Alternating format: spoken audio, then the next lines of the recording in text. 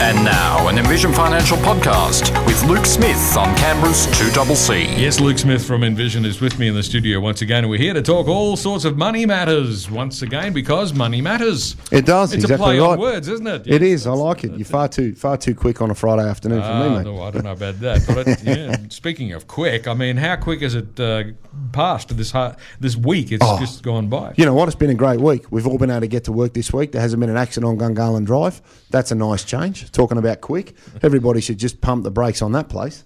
But yeah. I think there was actually an accident on Gungahlin Drive. Was there? Probably not when you were there. Right. You were just lucky enough to miss it. Yeah, well, that's rare because normally I'm doing 6 kilometres down there and wondering what's happened. Yeah, no, one of those things, and that and the Parkway, and it's just there's always something going on, isn't there? Exactly. We're here today to address this very important question: why do you need an enduring power of attorney? And I guess the place to start with that is, first of all, what exactly is a power of attorney, and why does it need to be enduring? Well, and I think that's probably a great starting point. An enduring power of attorney is simply a document that you sign to give permission to others to act on your behalf. It's not part of your will. A lot of people come in and go, "Oh, I've got a will. Have you got an enduring power of attorney?" "Yeah, it's in my will." That's a bit like saying you're going to peel open a banana and find a kiwi fruit inside. So a will is a will, an enduring power is an enduring power of attorney. A will passes your assets on your death. An enduring power of attorney is a document that gives legal permission to somebody that you've nominated to act on your behalf while you're alive in the event that you don't have capacity. So that could be medical, that could be an accident. It can also be that you're simply just not here. So one of the examples that I use regularly is if the phone at home is in my name, for example, and my wife is busting to ring Telstra and absolutely give it to them for something stupid, they won't talk to my wife because the phone's in my name. But she can send an enduring power of attorney to Telstra and then have free rein to give it to them as hard as she wants. It could also allow parents to give access to a bank account if you're travelling. If something needs to be done, you could give access to a bank account that your kids could draw money from for A, B and C. And that was a situation for me when I was younger because my parents worked overseas for a number of years and we had an enduring power of attorney in place that allowed us to go into the bank and sign and take money out of our parents' account because they just weren't here to do it. So it's not that it has to be as a result of just losing capacity. It's something that I think is a very flexible and very powerful document that I would always rather people have and not need than need and not have. Always the way, isn't it? Yeah. I guess it's important to point out that there's a regular power of attorney and there's an enduring power of attorney. Yes. And the regular one is not enduring. Exactly. So the point of an enduring power of attorney is what? Well, it's think about it like the top of the Pops Ferrari. It's got all the bells and whistles, all the features. And then Ferrari might have a couple of other models that don't have all the bells and whistles and you don't need all the features. An enduring power of attorney just covers everything. You can have a financial power of attorney, you can have a medical power of attorney. In different states, it may be called different things. You may need to consider guardianship under a separate document. And that's where getting great legal advice is hugely important in this space because this isn't my wheelhouse, but it's something that I endure to make sure people actually have and make them aware of the power of it because I often say to people, have you got one of these? We've been meaning to do that since the kids were born.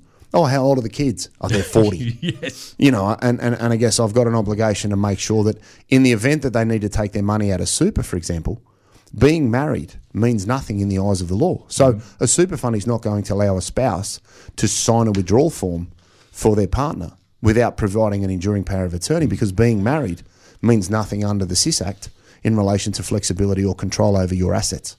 Now, I have spent a lot of time hanging around with lawyers. And the reason it's called an enduring power of attorney is because it endures even after you cease to have capacity, whereas a regular power of attorney does not. There we go. You see? Love it. And that's why it's important to have the enduring one, because you're planning for that time in your life when maybe you can't make decisions for yourself. Yeah, and that for me is always the starting point. The other thing I stress here is this is not a document for old people. And no offence to old people listening, but it's not a document. It is a document for old people, but not only old people, it's for everybody. And that's exactly what I was trying to articulate is I have people come in and I say, oh, have you got power of attorney? Oh, I have it for my mum. I have it for my dad. Yeah, but do you have it for each other? Oh, no.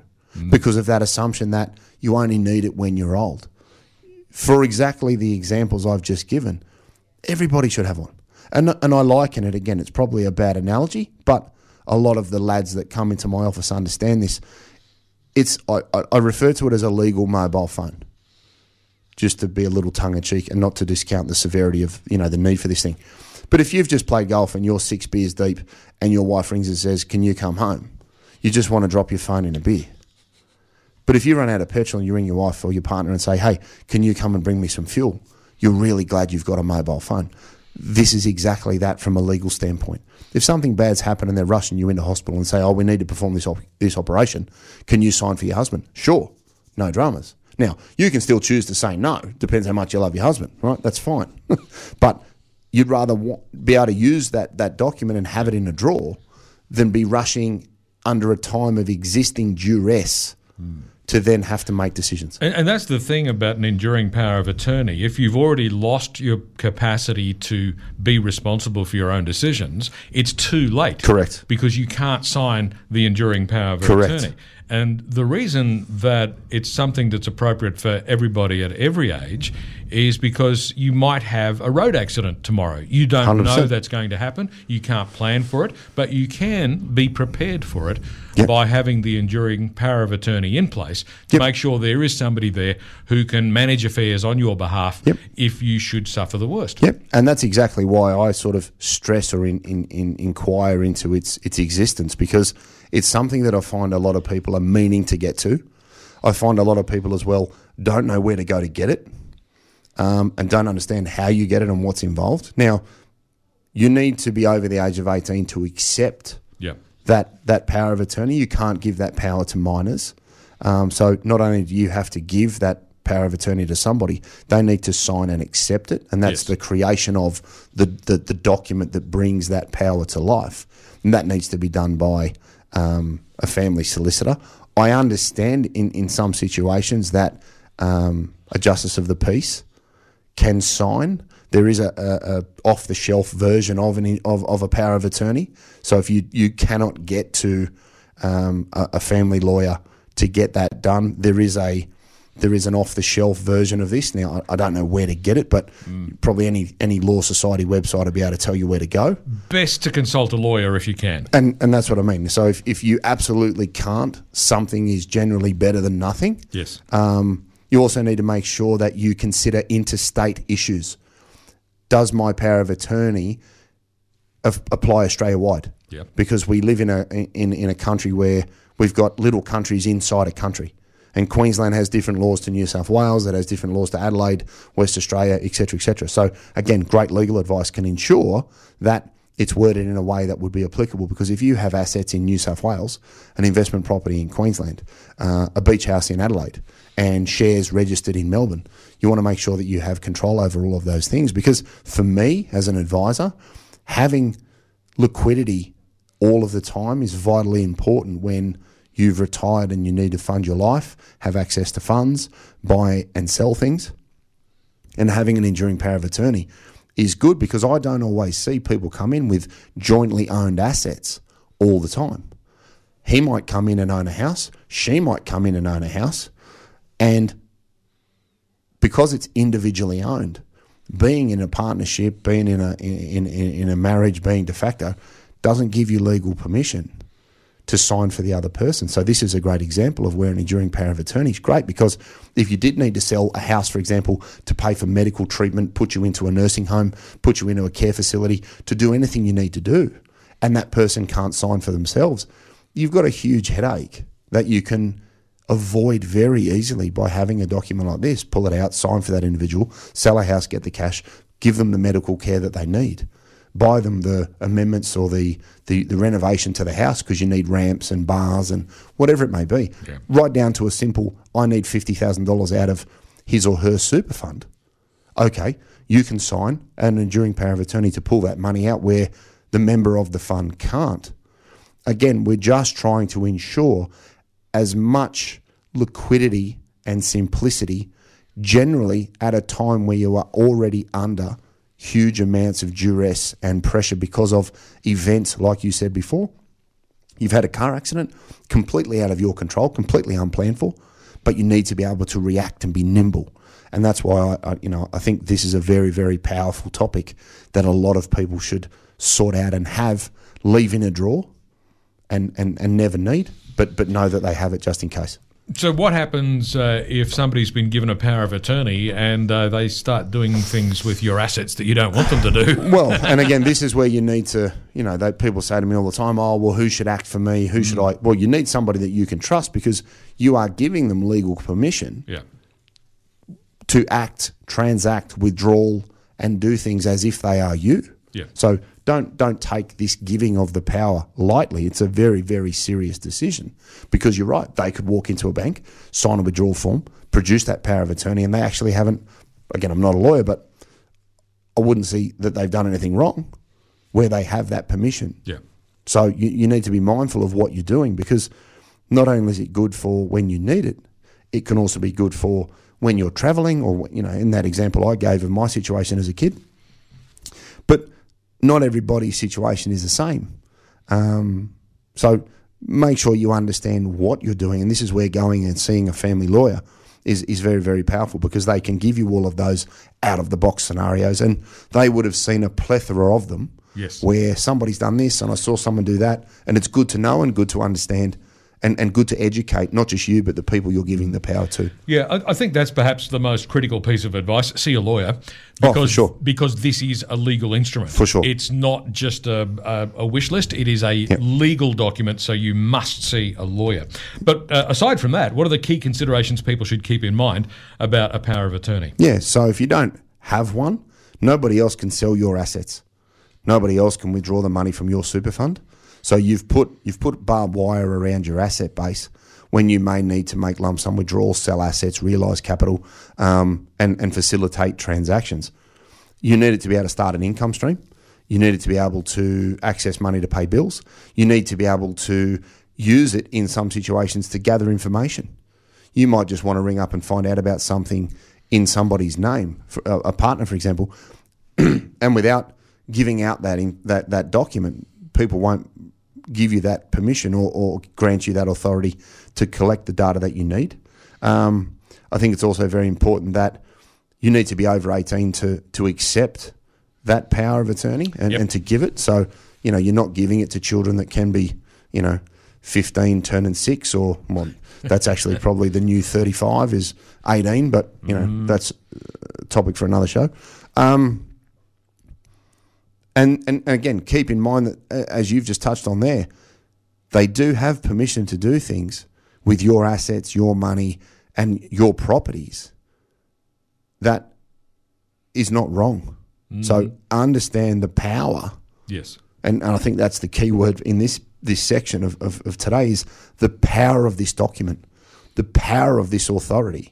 And what they are actually able to do so that you can't ever go, oh, I didn't know that was the case. I thought it was just this.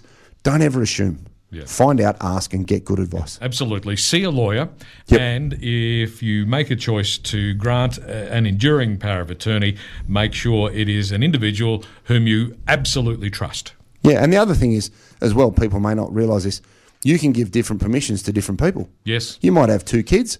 This kid's great financially. This kid's great medically. Right? I'll give you power to do this. I'll give you power to do that. Because if I get it the other way around, I could be in trouble. So you can also allocate those powers. And again, get great advice. It'll make a world of difference. Absolutely. Luke Smith from Envision Financial is with me in the studio. Today we're talking about why you need an enduring power of attorney. So, Luke, what are the key tips people should keep in mind? Yeah, look, and this was a funny one. I was chatting to a mate of mine, Dom, the other day, and I was saying to him, you need to get one of these for your mum before she loses her mind. And he said, well, what's the measure of lost a mind? Because I reckon most of our parents, if you push them on it, maybe they are, maybe they aren't able to give the power. But, you touched on it really well before the ad break, is don't leave it too late, because if you can't grant the power of attorney because you have lost capacity, it's gone. Yeah, you don't get that opportunity again. Exactly. So have it and not need it, then need it and not have it, which is great.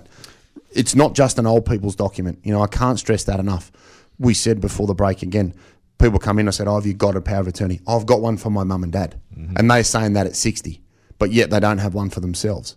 So just realise that you need somebody to be able to act in your best interests, whether you're sick, whether you're healthy, whether you're here, whether you're not. They need to be over the age of 18. They need to accept the power and have it formally created in the document. Go and see a family lawyer for that. It'll be the best money you've ever spent. Consider who's going to act for you and their ability to do so. If you've got one kid that's very medically minded, you might say, well, you look after that side and, hey, you look after this side financially. Or if they can both do both roles, that's great. But just know that you can allocate roles to people. You don't have to just give carte blanche permissions as the default option. I find a lot of people aren't aware of that. Yeah. And remember that being married means nothing in the eyes of the legislation for you to be able to sell an asset, for you to be able to pull money out of a super fund, for you to be able to start a pension and do any other sort of financial transaction where you need to make a legal decision for somebody that doesn't have capacity. Being married or in a de facto relationship means nothing. No, and that's an important point, that sometimes people might also make a similar assumption if they're the parent of somebody who finds themselves in trouble, they assume that because you're mum or dad, you automatically have the authority to manage things on behalf of your offspring, and you actually don't. No, exactly right. So again, I had one a couple of years ago where he came off a bike, smashed his head, didn't have a partner, so was a single lad, and mum was trying to sort things out. Now, luckily, he'd given mum and dad permission prior to the accident. But without it, you can't get money out of super. You can't sell a house. Even if you're trying to sell the house to move into a full care facility, you still don't have legal permission to do so. So that's a great example of one that we've sort of missed today that people really need to be aware of. Being a mum or a dad, a sister or a brother, anything like that means nothing where you assume that just because you're part of a family unit, you have permission to do things. You got permission to smack bums. No, that doesn't. No, you don't. That is against the law. Nah, look, nobody's above a good bum smacking. But again, it's one of these assumptions that people make. But I think if you go into this prepared, get organised, have it. I'd always prefer people know what they're doing and understand from a lawyer than need it at a time of additional duress and pressure. Yeah, absolutely. So, Luke, where can listeners get more information? Yeah, so 6260-4749, that's the office number. envisionfinancial.com.au on the internet. We've got all of the shows there on the podcast. We've got the Strategy Stacker, Luke Talks Money on iTunes and Spotify. We've got the TikTok handle, the Strategy Stacker, and it's all detailed in the book, in the estate planning section of Smart Money Strategy, your ultimate guide to financial planning, available at all good bookstores, Dymocks, QBD, Harry Hartog, Amazon and Booktopia. Absolutely. If you can't make it to the bookstore, just get it online. It's as simple as that. Yes, Amazon just restocked actually because they were sold out. So fantastic. Go your hardest. Luke, thanks very much. We'll catch you again next Friday. See you next week. Luke Smith from Envision Financial back in the studio at the same time next Friday on 2CC.